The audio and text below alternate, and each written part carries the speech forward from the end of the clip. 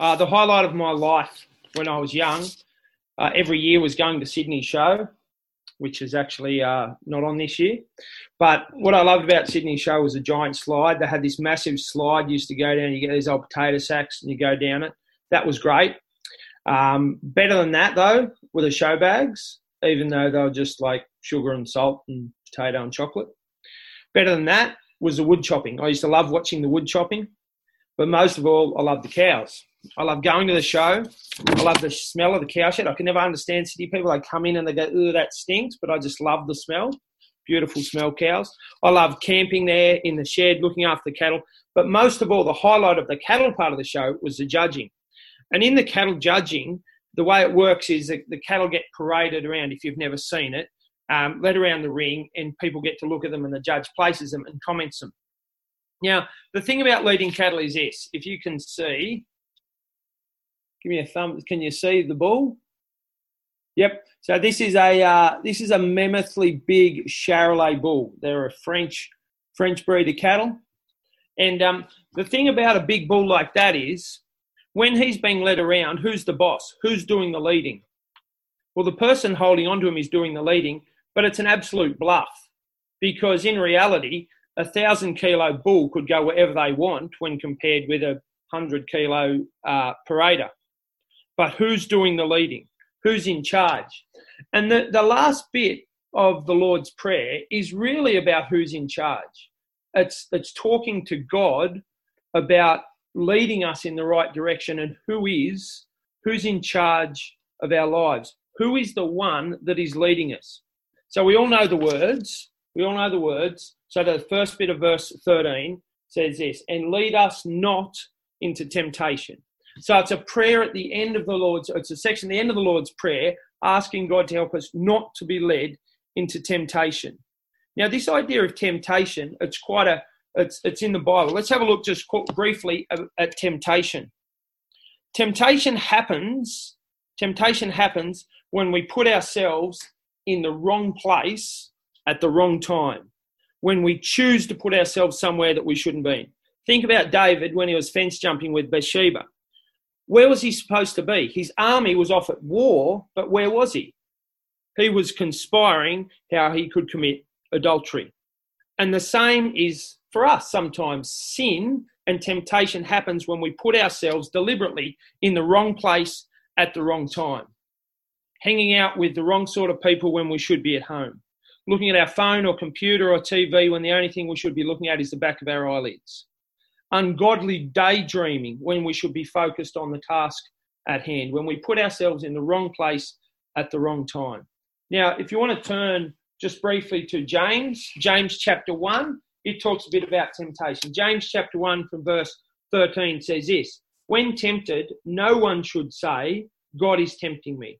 For God cannot be tempted by evil, nor does he tempt anyone." We shouldn't sugarcoat it. Temptation is not from God. Temptation is from us. And what does temptation lead to? In verse 14, "But each one of us is tempted when by his own evil desire is dragged away and enticed. Then after desire is conceived, it gives birth to sin, and sin, when it is full grown, gives birth to death." Temptation leads to death.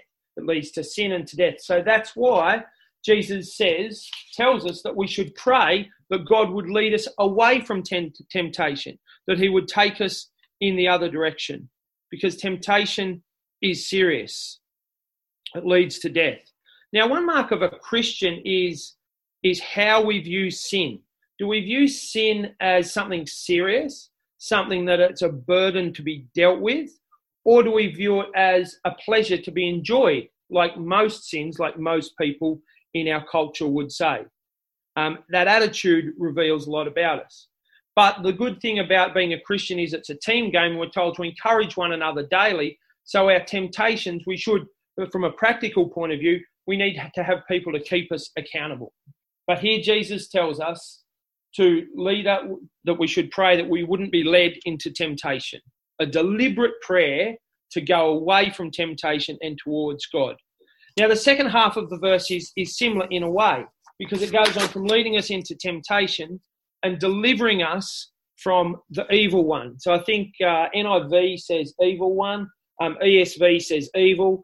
There's lots of different modifications, but it's all the same thing. Whether it's evil or evil one, it's all trying to lead us away from Satan and his way of life. Now, delivering is about movement. It's about travel, not between towns, but away from evil. Now, where is the evil in your life? Where is the evil in my life? I know where it is in mine. You know where it is in yours, and God knows where it is in all our lives.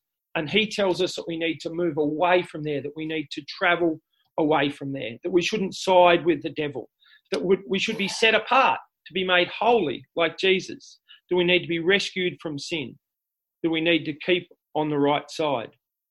Now, one of the good things about preparing a talk or just reading our Bible in general is when God teaches us something new. I want to share with you now what God has taught me this week about this passage that I've never noticed before. It might seem most of you might already know this one, but it's something that really struck out big time to me. Who is Jesus talking to here?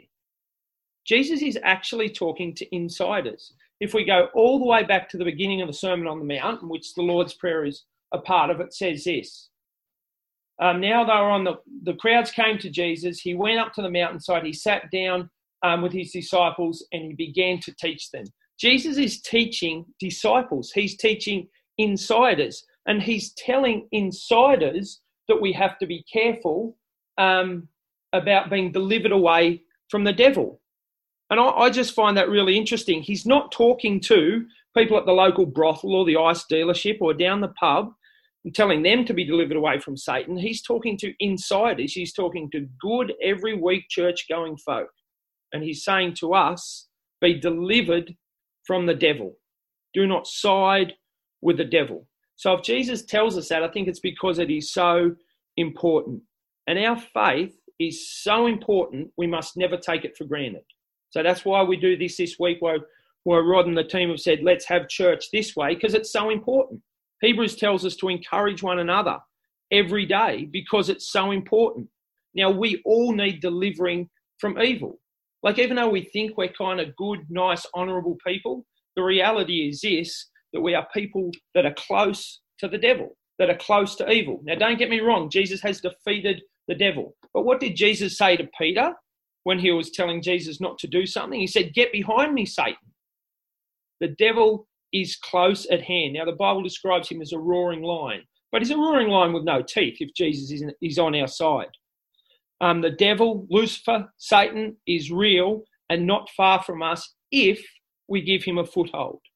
And the only way he gets a foothold is if we are not walking with Jesus. And that's why Jesus says to us that we should be ask that we be delivered from temptation and that we be delivered from the evil one.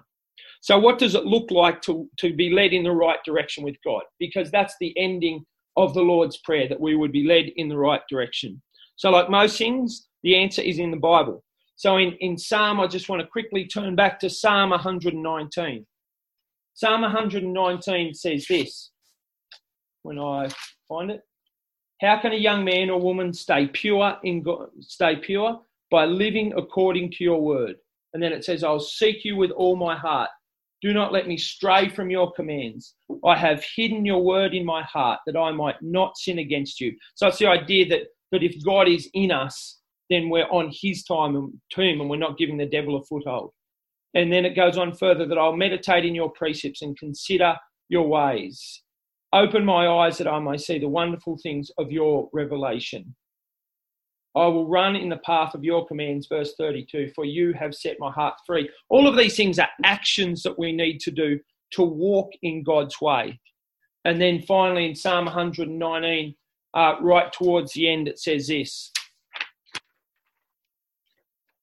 Direct my footsteps according to your word. Let no sin rule over me. If we are walking with God, we do not need to fear that sin will rule over us. We don't need to fear that we'll be on the devil's side, because ultimately Jesus has defeated the devil, but we still can't take it for granted. So what does it look like to be delivered from evil? What does that look like? I think Psalm 23 that we read earlier is a great picture. It looks like a shepherd looking after his sheep. It looks like people in need that are having what they need that God gives them everything they need. The Lord is my shepherd. I might just read Psalm 23. The Lord is my shepherd, I shall not want. He makes me lie down in green pastures. He leads me beside still waters. He restores my soul. He guides me in paths of righteousness for his name's sake. Even though I walk through the valley of the shadow of death, I'll fear no evil, for you are with me. Your rod and your staff, they comfort me. You prepare a table before me in the presence of my enemies. You anoint my head with oil. My cup overflows. Surely goodness and love will follow me all the days of my life, and I'll dwell in the house of the Lord forever. Sin can only rule in our lives when we're walking away from God. And that's why in the end of the Lord's Prayer, we're told to come back to God, to help to get Jesus to take us away from temptation and to be delivered from the evil one. Now, I just thought, Rod, can we all read the Lord's Prayer together just to finish, because it's the last one? Can we do that one? So if everyone wants to read along, you can only hear me, but let's all read together. Our Father in heaven, hallowed be your name. Your kingdom come. Your will be done on earth as it is in heaven. Give us today our daily bread. Forgive us our sins as we forgive those who have sinned against us. And lead us not into temptation, but deliver us from the evil one.